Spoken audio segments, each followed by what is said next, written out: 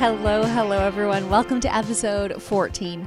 This episode is one that is so important right now and always. We dive into the conversation of Black Lives Matter as well as social equality within the influencing world, and we do this with Dominique Baker. She is one of the most wonderful, most positive and hardworking people that I know. She runs and curates Style Domination. That is her blog name, and it's a curve on her name, Dominique. Her friends call her Dom, and you can too. Listening to this blog, you're going to learn a lot about things that you can do to be a better ally. Scott and I asked questions that we genuinely were looking for answers for after doing a ton of research. And with the conversations that are going on right now, it is so important that we continue to make the conversation of equality for everyone a movement and not just a moment. So a little bit more about Dominique. She's a fashion, beauty, lifestyle blogger. So we're going to talk about blogging as well, and a little bit about imposter syndrome near the end. She also gives us some real world examples of how she deals with negativity on her blog, and she is so vulnerable within this conversation. Dominique has been featured in Flair magazine, the Ottawa Citizen, Ottawa Lifestyle magazine, Crowd magazine, and so many more. And she's worked with notable brands like Westin Hotel, Charlotte Tilbury, L'Oreal, St. Yves Laurent Beauty, Givenchy Beauty, and Giorgio Armani Beauty, and even more. And she's done national campaigns with RW & Co, Liz Wattier, and the list just goes on, guys. So I can't wait for you to hear a little bit more on this topic, and as well just in general with the influencing world, and from such a badass like Dominique. Let's get into this episode.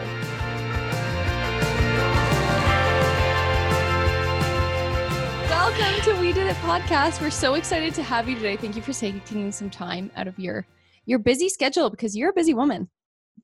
Yeah, I am. But anything for you. I'm so thrilled that you reached out, to have little old me on your podcast. I remember the good old days of Toronto Fashion Week and goofing off together. So this is awesome. It's so funny just to hear you say little old me, because there's so many things that you do, and there are so many publications you've been featured on, and it's so cool. Scott, Dom and I met at a blogging conference, and I just walked in the room. And I'm that person that loves to sit at the front of the room because you're a dork. That's who I am. After years and years, I've accepted it. And I just see this stunning woman. And then Carolina was also sitting there, and I was like, oh, I'm going to go make some connections. And Tom was sitting right there beside me. Do you remember that conference? I do. That was great. And I think it's amazing that all three of us are still in touch. I haven't seen Carolina in a while, maybe about a year. But, I think that goes to the power of networking and these conferences. You just meet awesome, like-minded people. 100%. And that's why we wanted to have you on today. So the way our podcast works is the last podcast guest actually leaves a question for the next one, so that you're all kind of connected together in some way. So our last podcast guest, her name's Nisa Day. I think you actually may have met her at that conference, because she was one of the representatives for Tweezerman at the time. And now she has her own PR firm. No way. Oh, yeah. Okay. Yeah, definitely. I remember meeting all those Tweezerman ladies. Jeez. So awesome. So her question to you is, what is the most vulnerable lesson you have learned in your career that has helped you grow into the leader you are today? Oh, geez. Just dropping bombs right off the beginning, I know. Just going for it. Holy question. Wow. I think that, I have two jobs, I guess you can say. So I'm a project manager at work, and I'm an influencer at night. And I feel that, everybody, I work in the federal government, and everybody sort of makes fun of the federal government because it's sort of a dinosaur trudging along. But I think I've learned so many things in the federal service that have served me well. And we have a really strong values and ethics code that actually has, values and ethics are sort of a common sense thing, like a common sense way to live your life. But having that actually laid out in a book, it's also sort of reads like media lines and PR training has really helped me with my blogging. It's really helped me deal with people too. And I think that's why I've been successful. Well, I think I'm successful with my blog. Oh my gosh, Because so successful. I'd say you're doing pretty good. Yeah. I'd say you're doing pretty good. Thanks. We'll be your I hype feel people that's behind.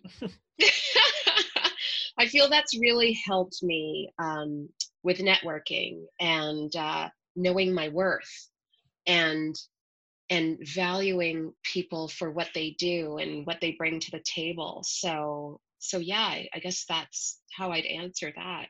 I hope I answered that well. Yeah, you crushed that. That was great. That was good. Thanks. Do you feel like then, so I imagine, I love ethics first and foremost. And when you were talking about common sense, it's so funny because it's like the cliche of like common sense isn't that common, you know, like with ethics. We're seeing that more and more. Tell me about it. Yeah. And so with one of your more recent posts, which I read and loved, and it was vulnerable, talking about like speaking about the movements that are happening right now. Did you find that hard, like balancing the ethics of, I don't want to rock the boat. I don't want to I just want to please people, but at the same time, like it's calling to you. You want to be vulnerable. Yeah. Yeah. And I'm ashamed it took me this long. Definitely. For a long time, I felt, frankly, very grateful to be at the table and just to be invited to these fancy events and to get brand deals and campaigns and get free stuff. And I didn't want to end that by talking about things that frankly were always on my mind and really important to my community, because I truly feel before all of this broke, a lot of white people were uncomfortable talking about that and dealing with it head on. And the last thing I want to do is make that group of people uncomfortable, then not want to work with me. And then this literal epidemic broke out primarily in the States with black men black men and women constantly being killed at the hands of police, when it could have been dealt with way less force. And it just seemed to be happening to my community at a way higher rate than anybody else. And it bugged me. It was like a fire burning inside. And I saw my black female counterparts starting to talk about it. And that right there gave me strength. I wish I started earlier, but seeing my fellow Black bloggers, influencers, bringing it to the forefront really helped me gain my voice. And I thought I would just do it. I thought, my core group of supporters would like the post and read it and give some feedback. I didn't think it would blow up the way it did. And I'm so heartened because people of all walks of life, it started this crazy discussion. I'm known for answering all of my comments on all of my platforms. And this is the first time in my 5 years of social media-ing that I can't. Like, it's a full-time job in itself. And I'm just so happy to see that. Like, people are having conversations within little conversations on my posts, and it's so great. And I'm so glad I did that. I found my voice. I feel way more confident than I did even a month ago. And I feel like on top of all of this, and I don't want this to sound like I'm piggybacking off of a movement, but I've never felt so fired up and so full of ideas. It really got the creative juices flowing. So now at this point, Instagramming and blogging about nail polish and skincare isn't nearly as fulfilling as what you want to move towards. Yeah. Yeah. And it's not even wanting to move towards fully, but I'd love to find a way to weave it in so that it's not a trend, I don't intend for it to be a trend on my page. But, I just feel that I have found an interest that people are loving right now. So I would love to carry that on because I'm learning, people are learning. I can't tell you how many private DMs I get. Oh my goodness. Who are like, we were going to ask you that. Yeah. Well, I'll let you ask that, but they're just too afraid or ashamed to ask it in public. for fear of getting jumped on. So yeah, it's great. I think I feel like it has. Oh, sorry, Dom, you keep going.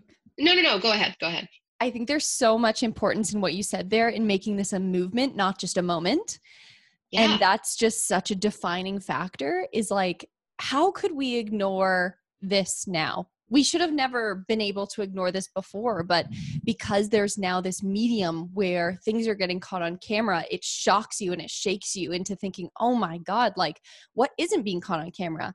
And then for someone like Scott and I, who have learned so much more about our white privilege and have so much more to learn, it's like, it doesn't even need to be that dramatic to need to shake you awake. It can be walking down the aisle in a pharmacy and seeing Band-Aids that are the color of my skin, but not someone else's skin. Yes. You know, it Yes. can be like going on a website to look for clothes. And I always say this in being a woman, like as I've been growing up, my body's been changing, like my hips are wider, and like I would love to see women of different shapes and sizes, but like, can we get also women of different color? And even just looking at makeup brands now, I'm like, if I see a shade range that is like 4 shades, there's no way in hell I'm going to be buying that makeup, because they don't support. And it's like those little things. What have been the small things that you have been so heartened to see that people have been starting to realize? Like, honestly, it spans a massive range. So things like what you just mentioned, like some of my I got so used to it that I didn't even notice it anymore. Like some of my favorite fashion brands would never ever feature a woman of color. Like not just Black women, like no Asian women, no South Asian women, definitely no Indigenous women. Like that's something I'd like to see more, excuse me. Like,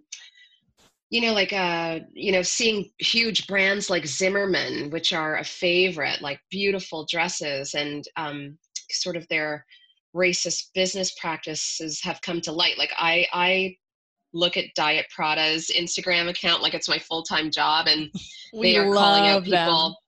Oh, it's incredible. They are calling out people left, right, and center. Like the beauty industry is a huge one, a huge case in point. Like there are so many like hair care brands that absolutely do not cater to people who look like me. I find makeup brands are getting a lot better, and I have Rihanna to thank for that. Mm-hmm. When she came on the scene and had like 3,000 shades of everything, and then it sold out, like these other brands finally started to realize, like when I was a teenager and wanted to start wearing makeup, there was nothing for me. Like nothing for me whatsoever. And like other things I noticed now, like even on a work front, like I would attend meetings and I feel like nobody really cared what I have to say, but now I'm getting a little bit more notice with that.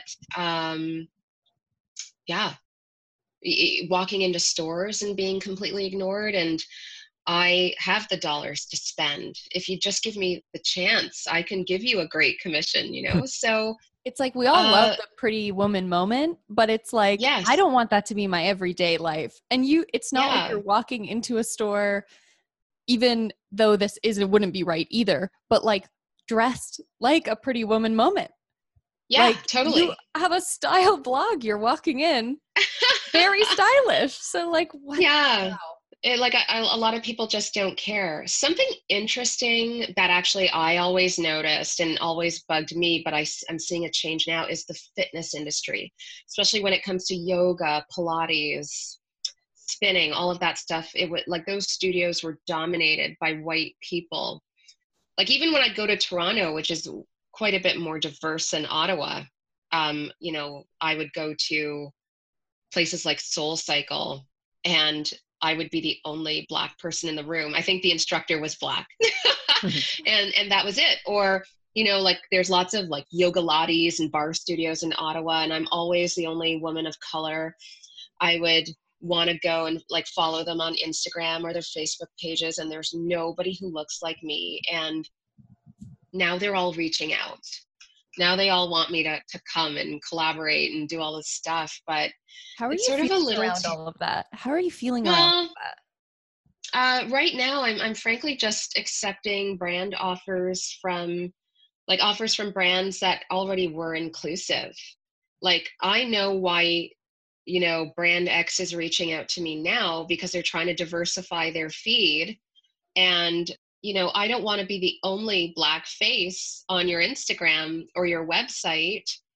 Like, I need to know that you're like, if you've got 6 other influencers on your Instagram page that, you have a ton of pictures just revolving, I need to know that 6 other women of color are going to be featured too.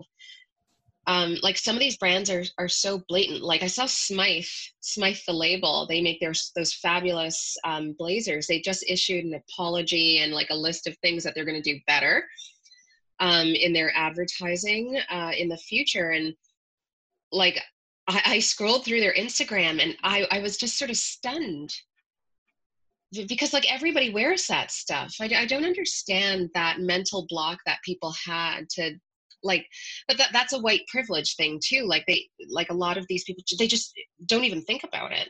Yeah, because It's if not that they're there's white ignoring. people at the top making the decisions, then they're thinking, let's put them in there. Makes sense. They look like me. Or they don't even Yeah, think about it. Like, that's not even something that maybe before I would have even thought about, exactly. Like So growing up. that's something I was just going to say quickly, that's something I would get in my DMs. Like, and that kind of upsets me. Like, people would say, whoa, I didn't even realize this. I didn't even think about this. I'm like,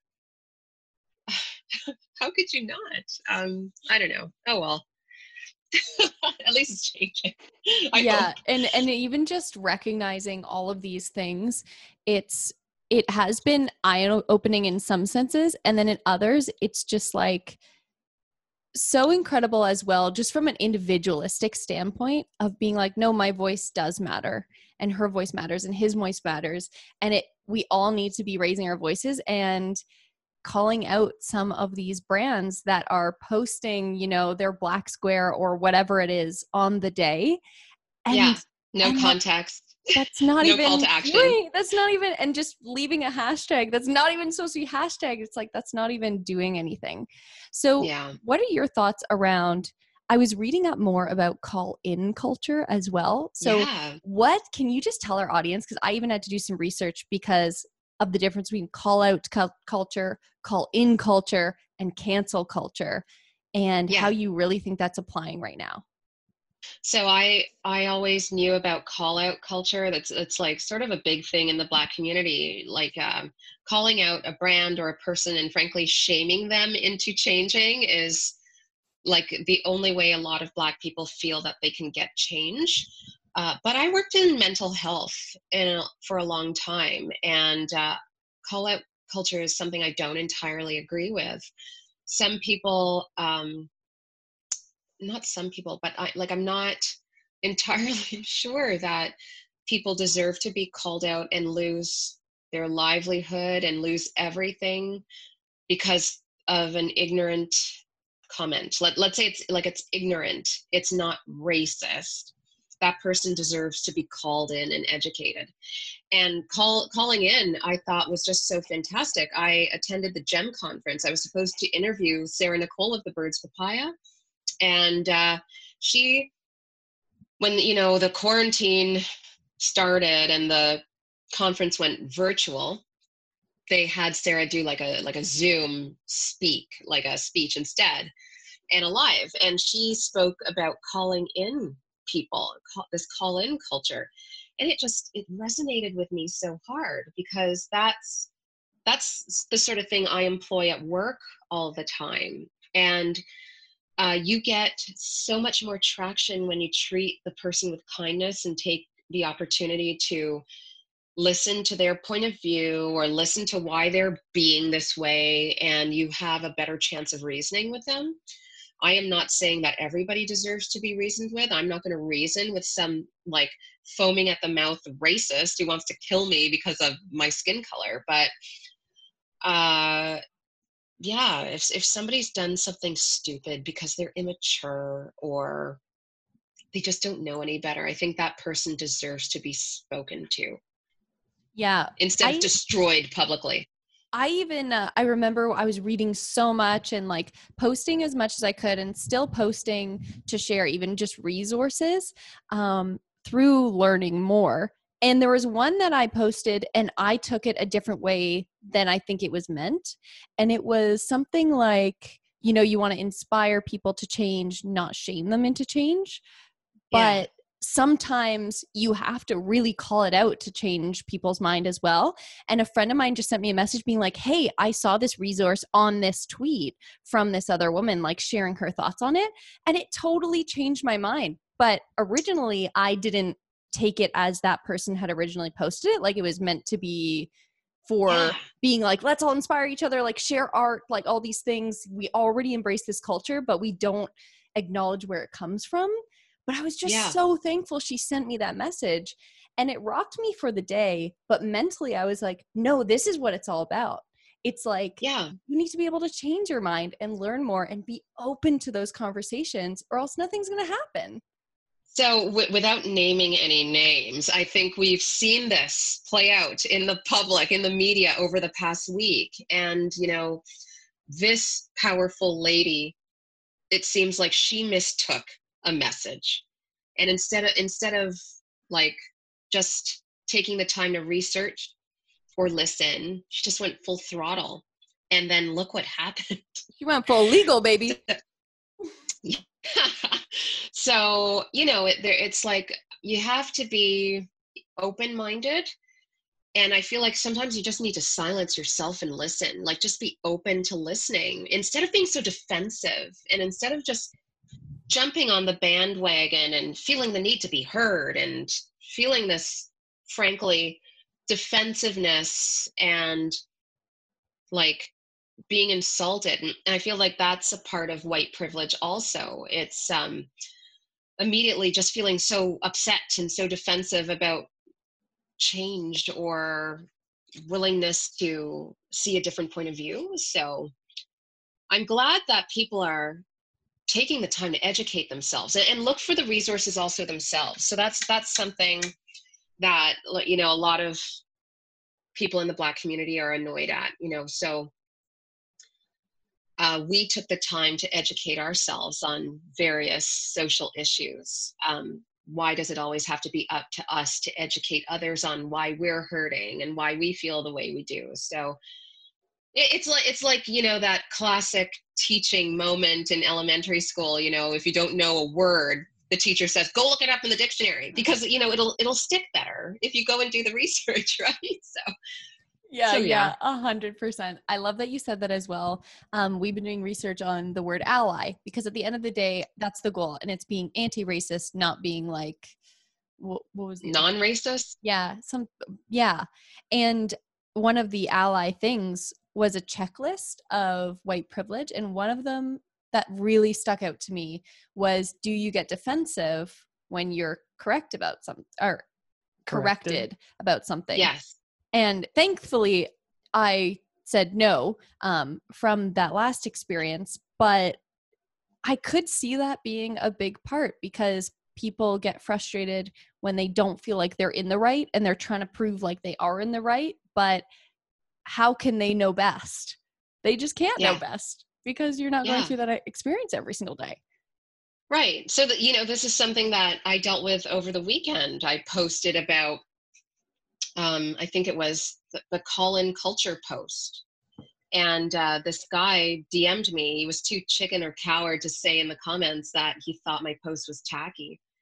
And so he slid into the DMs. Very brave. Scott and I decided we're going to call him troll and not even say his name, because it just doesn't deserve it. So we're just going to call him troll. It does not deserve it. I wasn't going to say it either.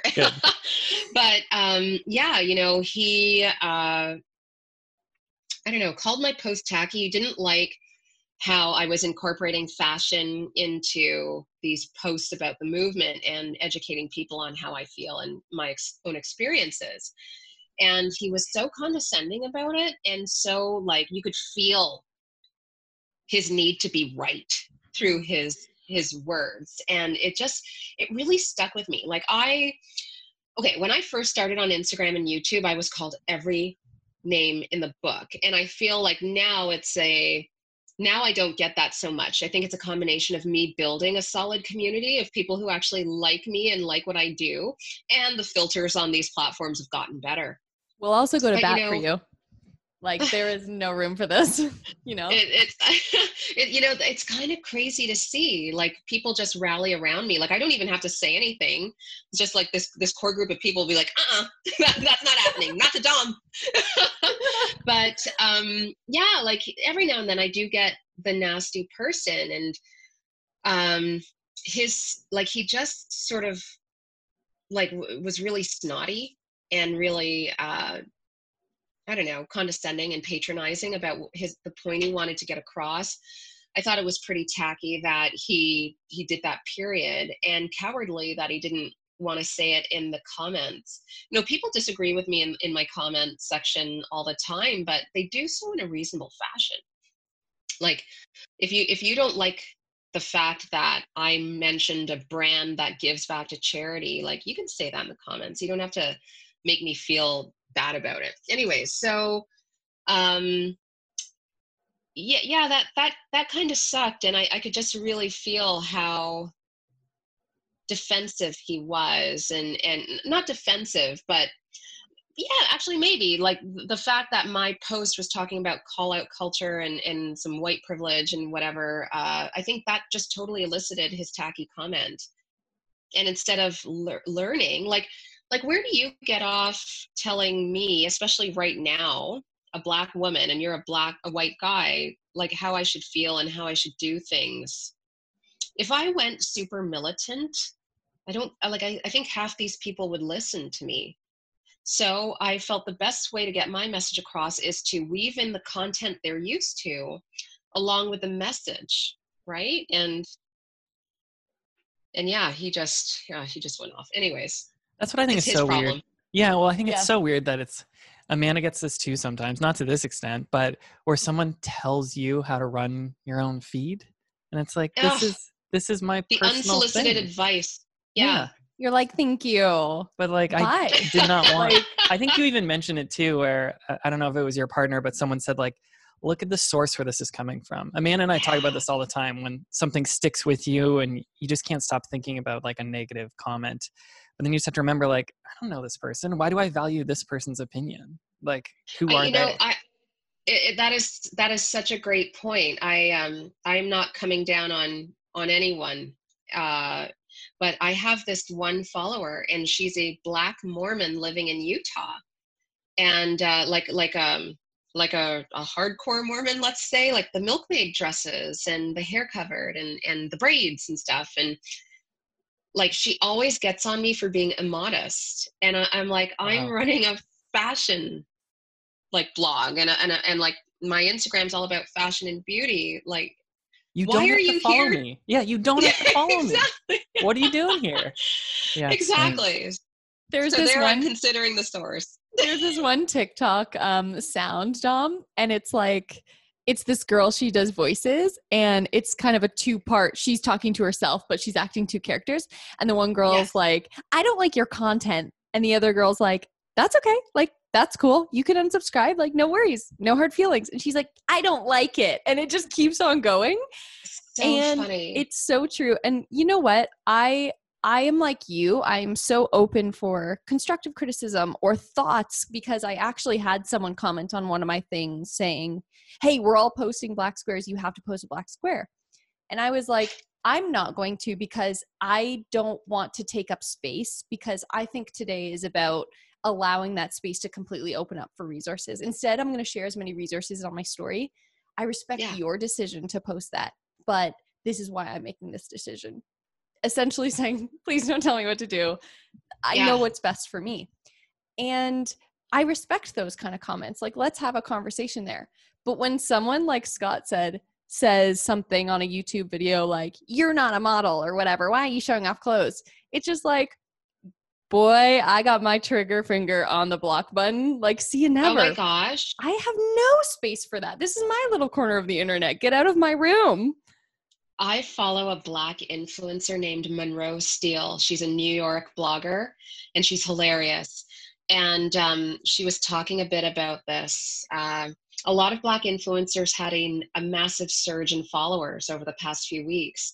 So a lot of us reintroduced ourselves on our Instagram pages because we've got all these new people following us. And so she listed 10 things about her. And she's super sassy, right?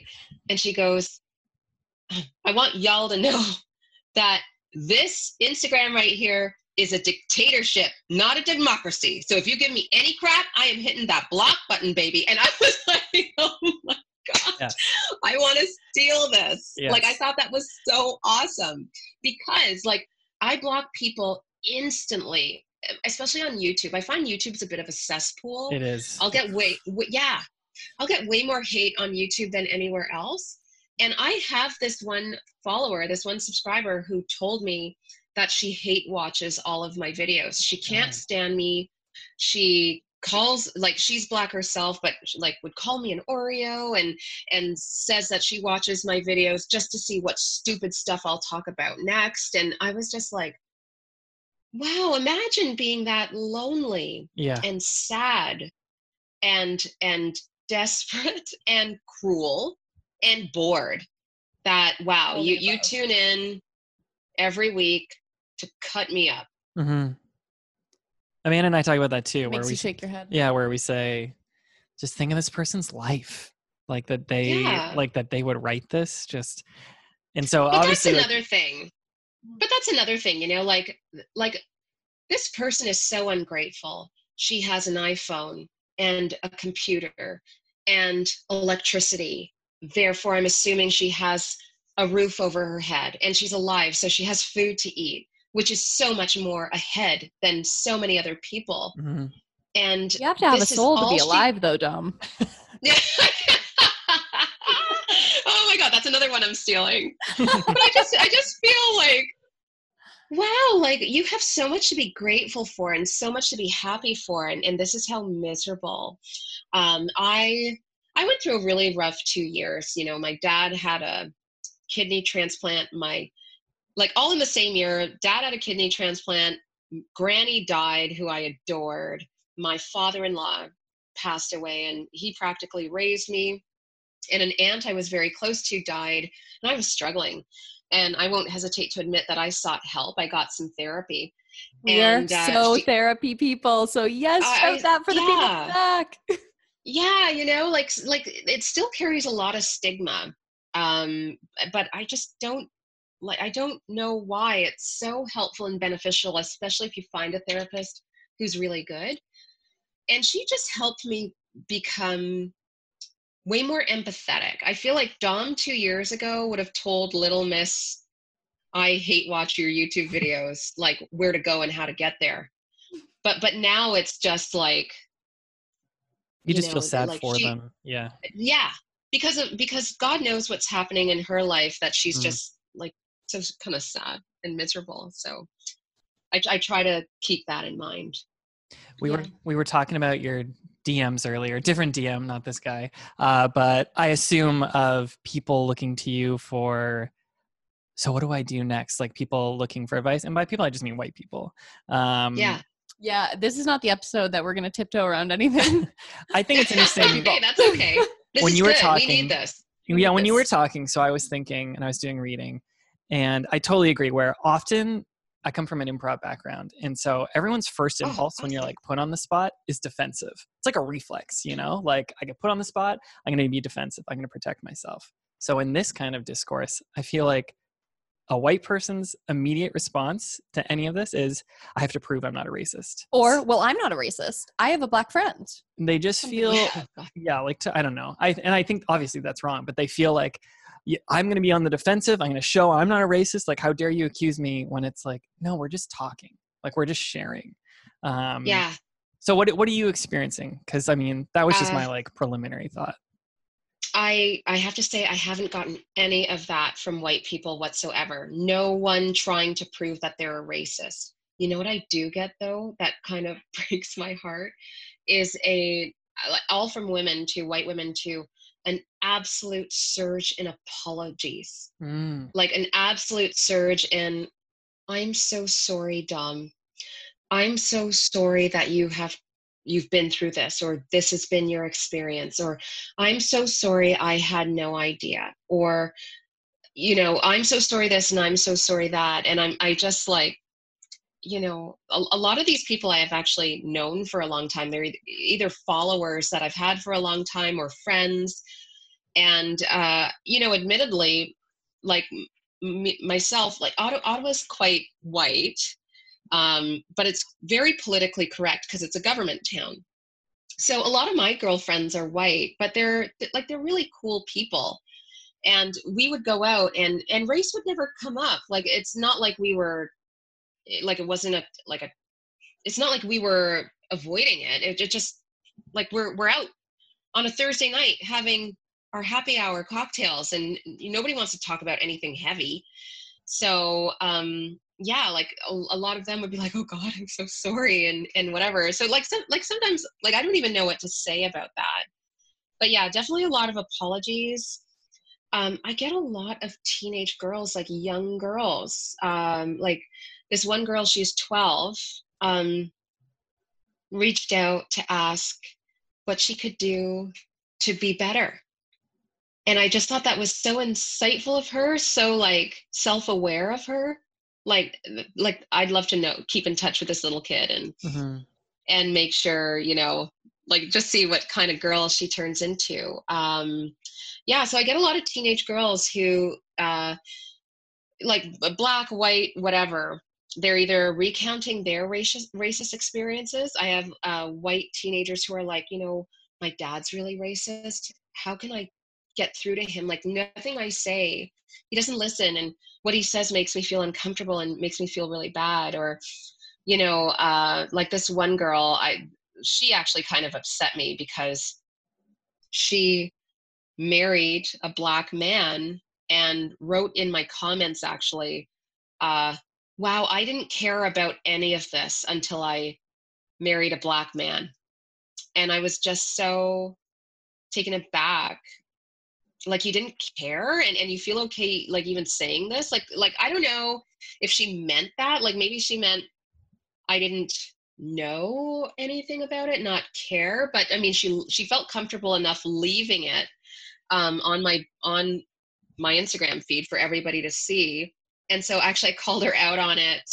Okay, so she wrote that in my comment section, and then she felt the need to follow up with a personal DM about how strong she felt I was and the great work I'm doing, and thank you for opening the discussions. And I'm like, I saw what you posted, and I thought it was sort of a crummy thing to post and sort of shameful. I told her I would be ashamed to write that in public for people to see.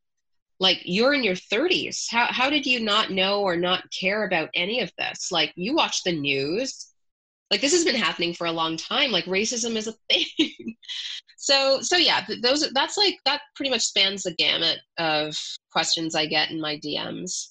I get a lot of white mothers to biracial children asking how to take care of their hair. Because my YouTube channel is devoted to hair care. Yeah, so I've had a surge of those, which I love. Like, I could talk about beauty forever. So yeah, Matt, you're like, okay, we're gonna have some videos coming out. Like and subscribe. Be here forever. I've got a lot of tips. Yeah, exactly. So that's pretty much it. What we've been talking about as well is like how we can be the best allies, but the balance as well between showing people we're allies, but then also doing the work behind the scenes.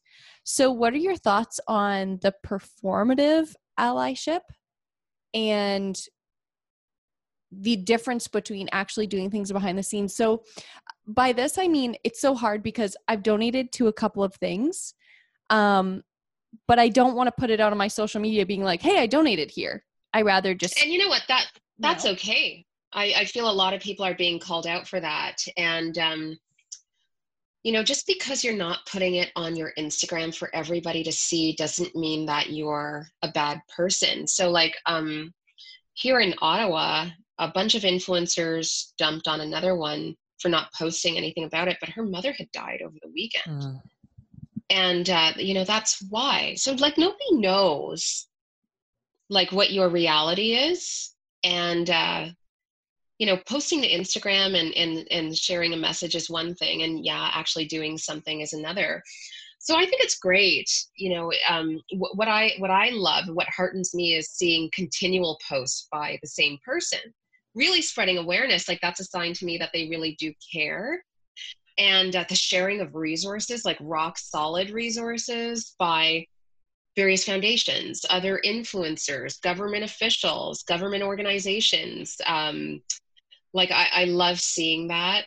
I love also seeing, like people who had diverse feeds to begin with, and them just maybe even sharing the spotlight on their Indigenous friend or their, Black friend. That can sound sort of like, oh, here's my friend of another color, blah, blah, blah. But seeing that they're taking the time to feature that person and uplift that person and give that person a bit of a platform, I think is really, really great. The performative stuff's really annoying. And I think actually the performative stuff's been happening for a long time. And, just because you have a diverse Instagram feed, like just because you're a fashion brand with a diverse Instagram feed doesn't mean you're really doing the work. I mean, it is a money-making venture, and you double, triple your profits if you cater to everybody, right? So, just following up with actual actions and inclusivity. Yeah, that's being a real ally. Yeah, no, I completely agree with that. So with talking about that and talking about people behind the scenes, I love that you mentioned, you never know what someone is going through. I get that a lot, even just being on TV. It's so tough because every single time anyone turns on the TV ever, someone is looking at you in the screen smiling. And it doesn't matter if they just got told their friend has cancer or they got broken up with. Like I had to go through that. Like just different things. You still have to go to work and put on a smile. Right. And I have found just curving it to social media as a whole, like Dom, not only are you working full time, you're also influencing. You're also now, with everything going on, being sent all of these questions, and social media is even going wild on this thing that is so personal to you and a community that you are a part of. How are you staying positive and keeping your own light? Because one, you are one of the funniest people that I follow on social media because I am blessed to follow your personal account as well. And two, you're just like constantly sharing this beautiful content. So what are you doing to uplift yourself on the days that you feel super crummy? Okay, so I had a super crummy day on Saturday, and it was either Friday or Saturday, and I just took a step back and I didn't post anything, and I do really simple stuff to feel better. Excuse me, I'll take the dog for a walk. I'll literally sit on the floor and cuddle the dog. Mm-hmm. I'm a horror movie lover, and horror movies are probably not the best way to unwind and reset. Like, oh, let's put on Sinister, but yeah, like I watch my favorite scary movies or take a bubble bath. But yeah, it was really rough, and I have it easy, like I'm not getting a lot of racist hate, knock on wood, on my social media like other people are.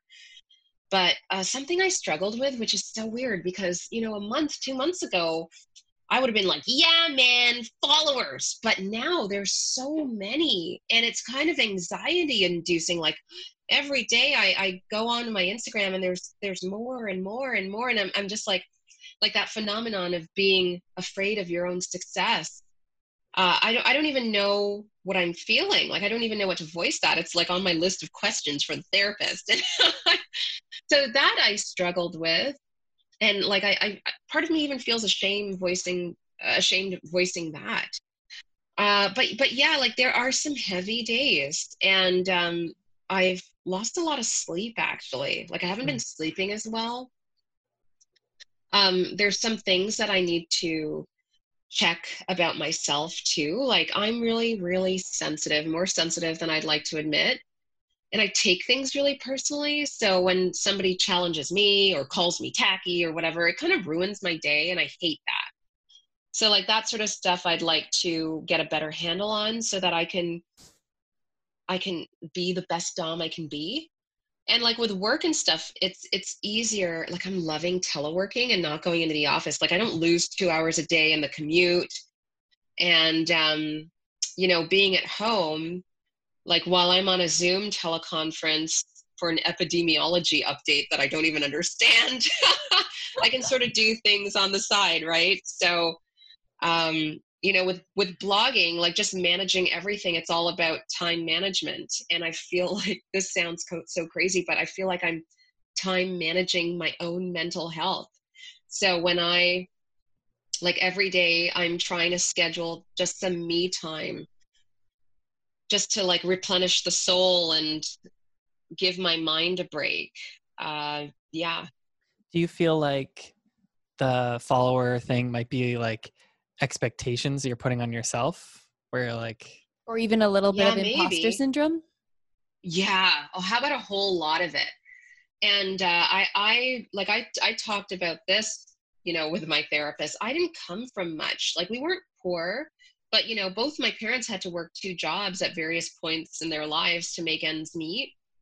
And I would see my friends, going away for 2 weeks to Florida every summer, or everybody turning 16 in grade 11 and like half of them getting cars and stuff like that. And now that, I have the nice house and I have the nice cars and like all of this stuff, it still feels really weird, like it's not mine. So like one of my goals, I hate talking about this. I don't want to sound like an a-hole. I love it. No, please. Oh my I love gosh, it. we love this stuff. Let us tell you Yeah. about everything we're working on mentally right after this to make you feel comfortable. We love vulnerability. Okay, We love goals. We love all of this. It's all good. awesome. So something that helps me and something I've done ever since I started blogging 5 years ago is every quarter I sit down and I write a list of goals, and nothing too extensive. It's always like 4 or 5 goals and the steps to get there to make it happen. And I always hit every single goal. I've never not hit a goal. The only goal that I haven't hit is buy a Chanel bag, but that's like my good fiscal sense not allowing me to spend like the same amount on on a bag as a used car. So I always wanted a BMW. Like it was always like my barometer of success, Mm-hmm. like this fancy car. And last year was a like banner year for me with blogging. So I banked a lot of it and I got my dream car. Sweet. And it still doesn't feel like mine. It still really doesn't feel like mine. And, for a long time, I just sort of downplayed it. I'm like, it's quarantine. I'm not driving it anywhere. It's sitting in the driveway or in the garage. And maybe that's why I don't feel a connection to it. But I feel like an imposter. Like I feel like that little girl who didn't have the cool clothes and didn't have like all the other stuff that the kids had. And what am I doing driving this thing? And like even like parking it in the garage of this house, I'm like, I can't even believe I'm living here. And then when it comes to my blog and my Instagram, I always downplay my successes. And so many people slap me when I do. I'm super self-deprecating, and it takes a lot. Like that's something I need to work on. I'm just letting myself be happy for myself and letting myself feel the success. Yeah, I guess with all these new followers, I have a lot of, oh my God, why is this person following me? Like every now and then, like somebody big will follow me and I'm like, oh, that must be a mistake. They must have, like fat finger syndrome or whatever, followed me by accident. And I annoy myself by not allowing myself to just take that in and be happy with it. So yeah, maybe that's where it all stems from. You and Amanda, not to speak for you, Amanda, but Oh my are God. kindred spirits with a lot of I that. was like, relatable. Yeah. Yeah. One question I have for you is, what advice would you give to me if I came and just said all that to you? That's a great question. I've heard this before from other people. I'm like, girl, you're you're just being stupid, blah, blah, blah, like just take it all in. Like, okay, for instance, I have this girlfriend, same boat, and she bought some fancy designer bag, and we're walking through the mall and she's trying to hold it under her cardigan.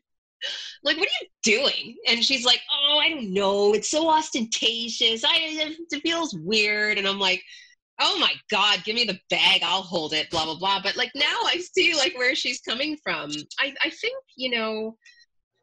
just sitting down and maybe like something that helps me is just looking at my editorial calendar and seeing the stuff that's on the horizon and thinking, well, I did this, like, oh, wow, I'm going to be working with this brand and this is a big deal. And I earned this. So, I should feel good about that. Like I reward myself when I hit blogging goals also, like usually with like every now and then it'll be a big thing, like a fancy bag or whatever, or jewelry. But, I'll go get myself ice cream and stuff like that. And as I'm going there, I'm thinking, I earned this because I did that, blah, blah, blah. So that's probably what I would tell you, to focus on the fact that, nobody handed all this success to you. You worked for it. You deserve to revel in that a little bit. That's something I actually have on the computer, that just like a Post-it note that says revel. And, it's just a reminder for me, like, that it's okay to be happy for yourself. Personally, I think that's something women struggle with. I've never heard a man be like, oh, not my BMW, like it's always women who are like, I feel, who really struggle with the imposter thing and really struggle with the self-deprecation and the not really appreciating themselves. It's, yeah. I know everybody has different backgrounds that it feeds into that, but that's what I would say. You've earned this. You have every right to feel good about it. I can't wait for you to say this to yourself in the mirror tonight, to be driving and holding the steering wheel, just looking in the rearview mirror. Ice cream in one hand. Petting the dog on the other. Yeah. Not even driving the car. Dogs driving. You deserve all of those words that you just said. Are you kidding me? Like putting together an editorial calendar. If you're listening to this right now and you're an influencer, this is like the pinnacle of how you reach success. You plan for success. You don't just wait for it to happen. You work at it.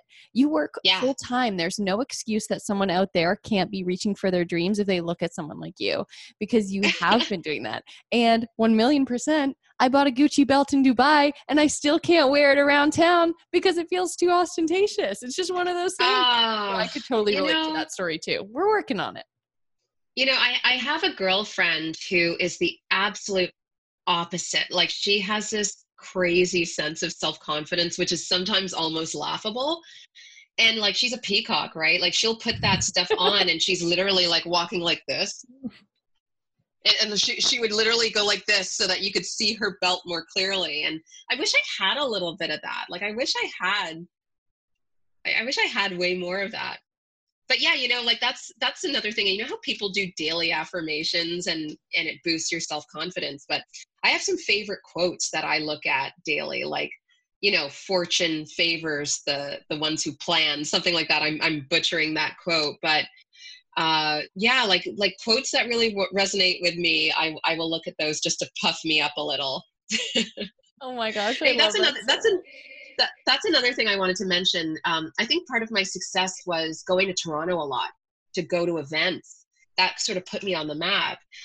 But Amanda, I would have a panic attack just walking through the threshold of some of those event spaces. And some of the Toronto bloggers are kind of scary too. I'm like, oh God, my clothes aren't cool enough. So-and-so's going to be there. Oh my God. You're looking across the room, you see her, you're like, oh my God, she's here. Oh my God. I'm breathing the same air. Yes. They're feeling the exact same thing. I feel the exact same thing when I walk in those scenarios. When I saw you at Toronto Fashion Week, I was like, safe place. Just like runs over. Totally. Right? And I think Erica, so my sister was with us that night, and I think Erica and I actually talked about that, how happy we were to see a familiar face and how we were literally pooing our pants walking in. Like, what are we doing here? Look at all these fancy people.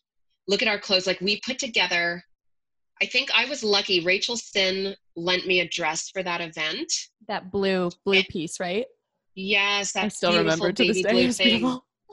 Oh my gosh. But she had confirmed, I think that morning or the night before, that she could lend me a dress. And I had an outfit from Forever 21 to wear. And I was like, how can I spruce this up and make it look like, I don't know. So yeah, definitely suffer from the imposter thing. I feel like it'll never go away for me, but I'm working on it. There's always things that we can work on. Scott and I were talking about that the other day, because sometimes we'll do a breakout episode where we just chat. And one of the topics we really want to talk about is imposter syndrome, because everything you said, like, so relatable for me as well.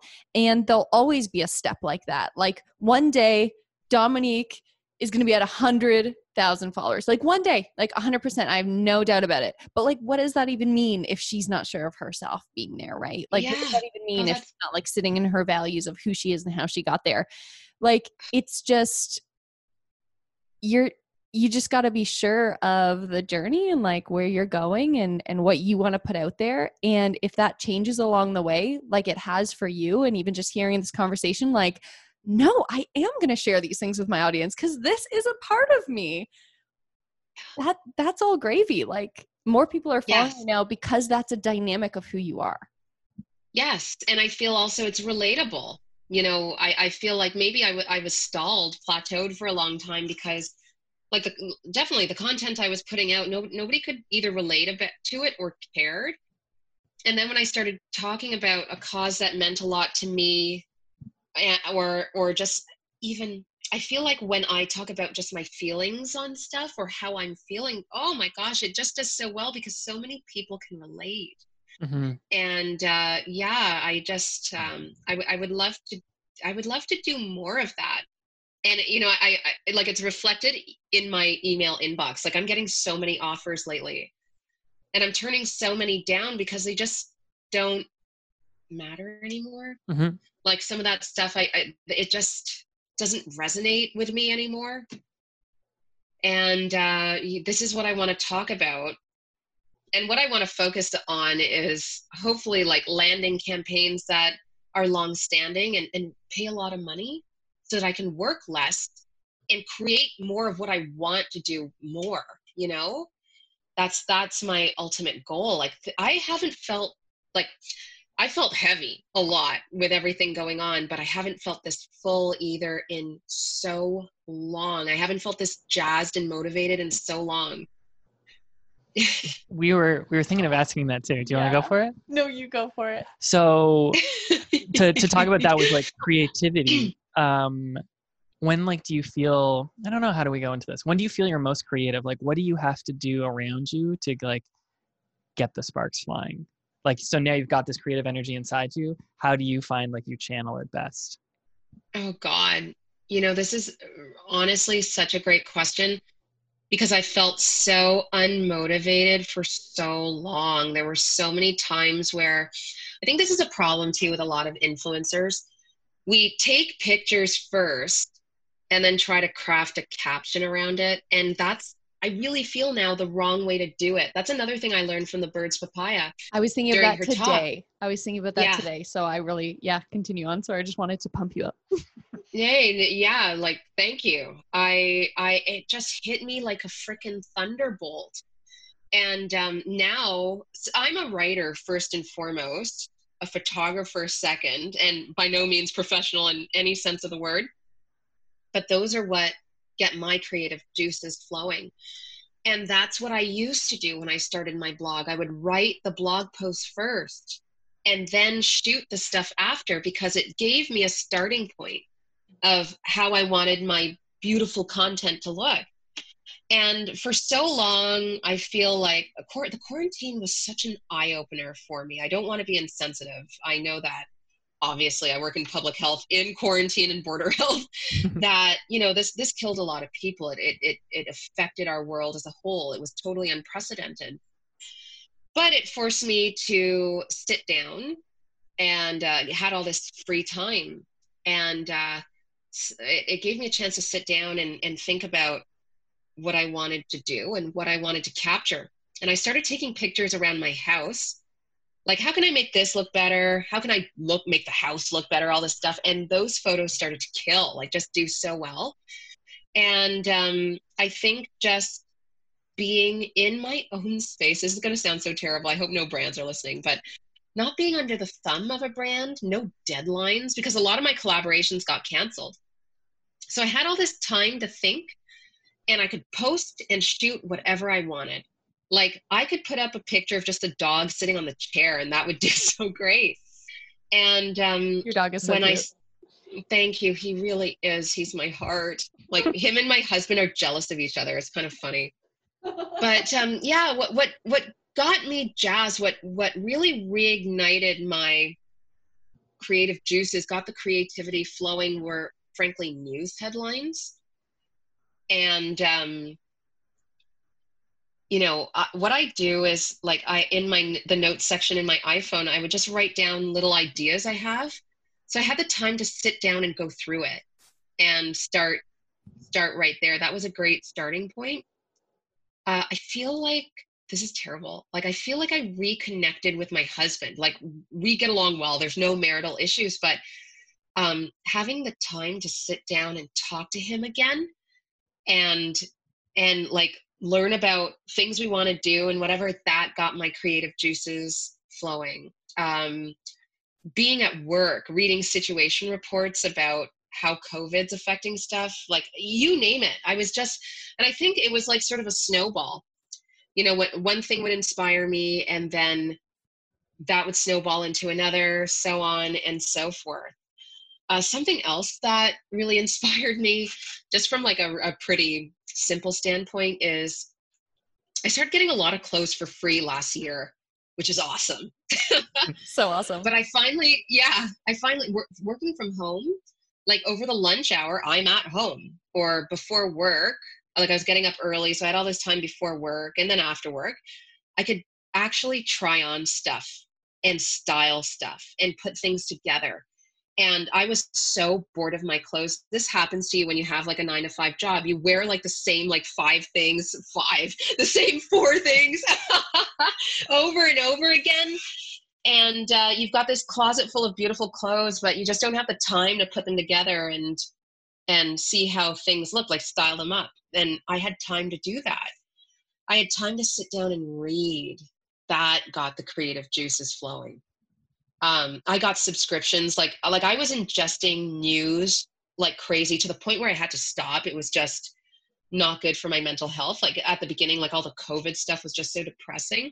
I was like, but I got, yeah, we were like that. Yeah, too. I think everybody was, right? But I got subscriptions to the New York Times and the Globe and Mail, and they have these sections of the paper, like the New York Times, their style section and life section. I feel like even like how they cover current events is just so much better than a lot of other news sources. Obviously, it's award winning.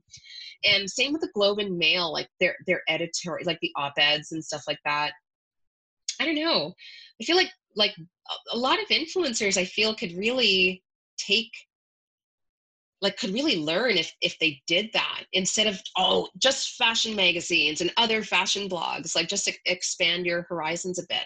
But on that note, I had even more time to scroll through Instagram and found all these other accounts that were so bomb, so good, like photography on point, Lightroom editing on point. I started following Lightroom on Instagram, and it was like a game changer. So yeah, like all this stuff, like just having the time, really. And all it boils down to is having the time. I was going to bring that up, because did you mention that it was an hour one way to work for you? That's a lot of time. Yeah. Accumulated. Yeah. And you know what? If you look at where I live, like my workplace, my office is in like basically the same area of town as where I live. In the summer, when everybody's on vacation, like all government people take the same vacation, it seems. So there's no traffic. And I'm actually no, that's not true. I'm going with the rest of traffic on the way to work. So in the winter, and especially if there's any sort of weather, it's an hour to an hour and 45 minutes to get to work.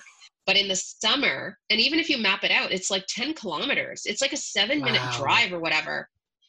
And that's how bad it is. And oh my gosh, I don't care.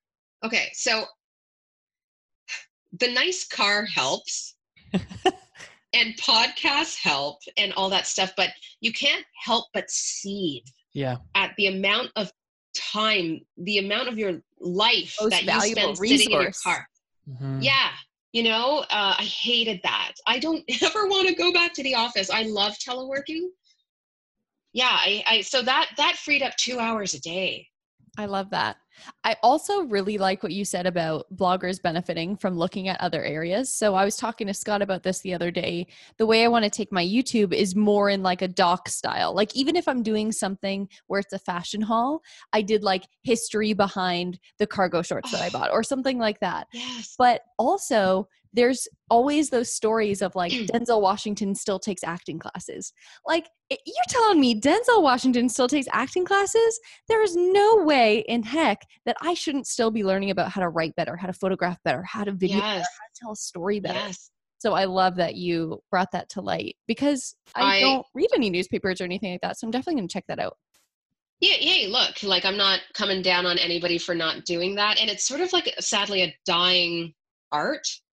But like I've learned so much, and I feel like that's another credit to my success is I'm always learning. Like I'm always taking photography classes, and I am taking writing classes, and you know, I'm taking this class and that class. Like I love to learn, but it just because you get older, or just because you feel you've mastered your craft, doesn't mean you should stop learning. And I was going to say, Amanda, that is a great idea. Like documentaries, like I would love that. I'm immediately interested. Informative posts, videos do so well. Like if your viewers can take something away from that, it does so well.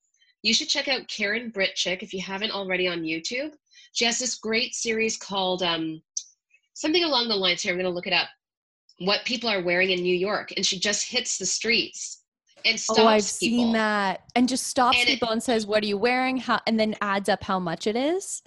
Yeah. Like you name it. And she, like I followed her for a long time. Like I just love her. She's older too. So I feel like her, I don't want to generalize, but I feel like her content is just meatier, you know, and she has such a lovely way of delivering it.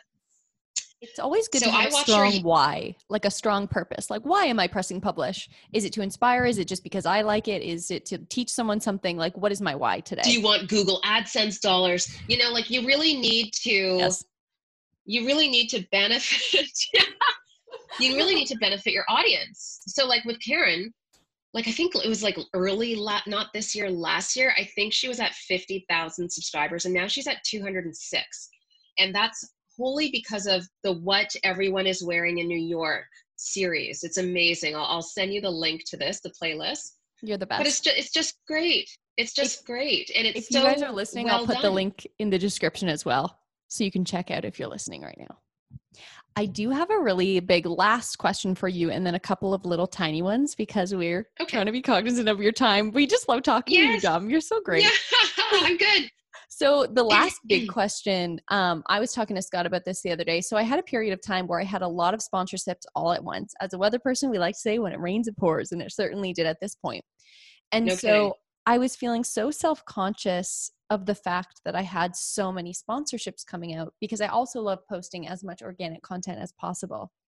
How do you get around that mind thing? Because if I see, oh man, Dom's got this sponsorship, that sponsorship, in my mind, for you or for anyone, I'm like, get it, girl. Like, one, this is a brand that you respect, you love. And two, you're like making money, you're growing your business, get it. But for me personally, I'm like, oh shoot, I hope that people don't think that I'm just selling ads. Like, it can get overwhelming when you just have things come up at certain times and you can't control that. Or you have like a week's worth of them and then it just looks completely inorganic.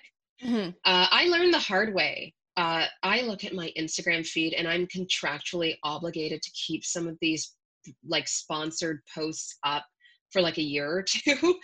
And they just didn't fit with my philosophy, or the product turned out to like, I discovered better products along the way. And that makes me so mad. It's like a constant reminder of do better, you know, like research the brand and research this. But, I every now and then get crap from people who are like, oh, another sponsored post. This is, I hate this. And I get it. When it all boils down to it, it is an ad. And what do we do when we see ads? We press fast forward, we leave the room, whatever. So it takes you really need to sit and think A, does it align with your philosophy? And B, how can I shoot this so that it's compelling and engaging? What story can I tell that will benefit me, benefit my followers, and make the brand happy, right? So that editorial calendar came out really, really handy. So brands will, just because they're paying you doesn't mean that they have you by the neck. You can negotiate your timing. You can also negotiate the amount of posts. What I'm getting now is, brands will want 3 Instagram posts and 2 blog posts and stuff like that. And, that's not always the best course of action. It builds brand exclusivity and shows your followers that you really do think this works or is worth it. But, I try to either cut it down or spread it out more. You usually just spread it out more. And I've always read, there's a great book by Brittany Hennessy called Influencer, and your feed should be 80% organic and 20% sponsored posts. So for me, that was not the case. It was 50-50 or something. And it didn't make me happy. I hook my teeth into that. It didn't make me happy. Yeah. Yeah. So, what was I going to say? With the sponsored content, when people give me hell about it and they don't like it, I remind them that, the blog alone, just the web hosting is expensive. Mm-hmm. And I need to, I can't afford to do all of this just on my regular salary. The camera equipment's expensive. Paying a pro photographer is expensive. Traveling to Toronto is expensive when the brand doesn't want to pay you for that or cover that. So I need to make money to offset these costs. So if you want the level of quality that you're seeing and that you generally like for free, then you're going, you'll have to bear with me while I post this stuff. But, I try really hard to make the sponsored content engaging and as organic as possible. I'm human. Sometimes I miss the mark. But yeah, that's just how I go about it. There's an influencer we follow, and they said the exact same thing. It's about a year ago. They just did a nice story, selfie story, and they were just saying, hey, I was just getting some heck on one of these sponsored posts, and I just wanted to say, I do this for free. I give you this content for free, but I do need to pay the bills. And this is just a radio ad, or this is just a television commercial. This is paying my bills so I can keep making just like you said, the 80% free fun content that I want to deliver you. Was just paying my bills. Yeah. Exactly. So our last little moments that we want to wrap up with you is, I want to ask you, can you just paint us the picture of your perfect creative scenario? So for Scott and I, it's the lights dimmed in our room, got a candle lit, maybe a lo-fi playlist on, and we're just sitting there and writing. What would your room look like? Oh, wow. I can't believe I've never thought about this, because I feel for the past year, I've been so stressed trying to deliver stuff on time. It's always me in my office, which is a disaster of beauty products and garbage. And I tried to make it a more calming space, because I really do create better when I feel good. For me, ideally, and this is a total fantasy, I watched the movie. It's one of my favorite movies. It's Complicated, with Diane Keaton and Jack Nicholson. And she has this, so good. She has this oceanfront house in the Hamptons, and it's very Cape Cod looking. So it's all light and beachy and airy. And in her big bedroom, she has this beautiful desk set into her bay window that overlooks the water. And she's got these gauzy white curtains. She's got this French Provençal desk. And there's a beautiful sterling silver vase full of pebbles on one side and a bucket of hydrangea on the other. And she's wearing cashmere and all of this. And the beautiful candles, that would be ideal. And this actually happens. My dog will curl up on my feet, so it's nice and warm. It's like a big breathing slipper. Like that's That's ideal. it. And like maybe a glass of wine. I can't work to music. I can't do anything to music, I feel. Like I listen to it when I'm driving and cleaning, but that's about it. It totally distracts me because I want to bop or listen to the lyrics or whatever. Is that But yeah, even that like would be, instrumental? yeah, honestly. So, okay, I used to get massive road rage. So my therapist said, listen to classical music in the car, and it helped. Mm. So I Wow. thought, okay, if I listen to classical music when I'm typing, when I'm drafting stuff, maybe, I'll feel better. But no, just shut up, Baroque piano. It's like da da da da. Okay, so next one. Oh, I can picture that totally. I hope that next time you're sitting down writing your blog, you just take a moment to just imagine yourself in that space while you're doing it. If you're ever writing a Yeah. book, my dream, very similar. I was like, if I ever had to, like, if I was on deadline to finish a book or something, I would like look for an Airbnb just like you described and be like, Oh, give me a week. Like, I'm going to go there, I'm going to shut it down and just work. But yeah, that would be it. that's so smart. Yeah. That's so smart. Maybe that'll be your next blog milestone treat. Airbnb Yeah. in Imagine. like the Cinque Terre in Italy, windows open. Come on. Amanda, I would never come back. I'm sorry. Yeah, that's the problem. She's a travel blogger now. Bye. Yeah, see ya. Okay, so where do you find inspiration? I find inspiration, like I have a handful of bloggers I just adore. And like for the most part, they're so out of my league. Like their photography is so on point. The clothes are so on point. Um, Even their writing, the captions are so great. I also find inspiration, like, I don't know, definitely from a lot of bloggers. I still buy magazines. I love nothing more than the smell of a book when you crack it open, or a magazine, like even the perfume samples. I love it, love it, love it. So if I, you know, was being paid by a brand to shoot whatever clothes, I'd go out and get an In Style or a Vogue, or Harper's Bazaar is my favorite. Those photo shoots are just so incredible. So I get definitely a lot of inspiration from magazines. I get a lot of inspiration actually from older women, like older influencers. I don't know how to pronounce her name, but she's a Montreal blogger, influencer, Instagrammer called Grace Ganem or Grease Ganem. I'll send you the link, but like her style is just so beautiful. I find like some of the more mature influencers, like they're all just about, like they've done the trends and they're over all of that. So they just have built this wardrobe of beautifully classic pieces, and that's always resonated with me. So I get a lot of I get a lot of inspiration from them. Like there's virtually no like young kids on Instagram that I look up to. Like I don't, you know what I hate? I hate the like, and I always have, like I've made fun of this before, like felt cute, might delete later, or nachos or tacos, or like, shut up.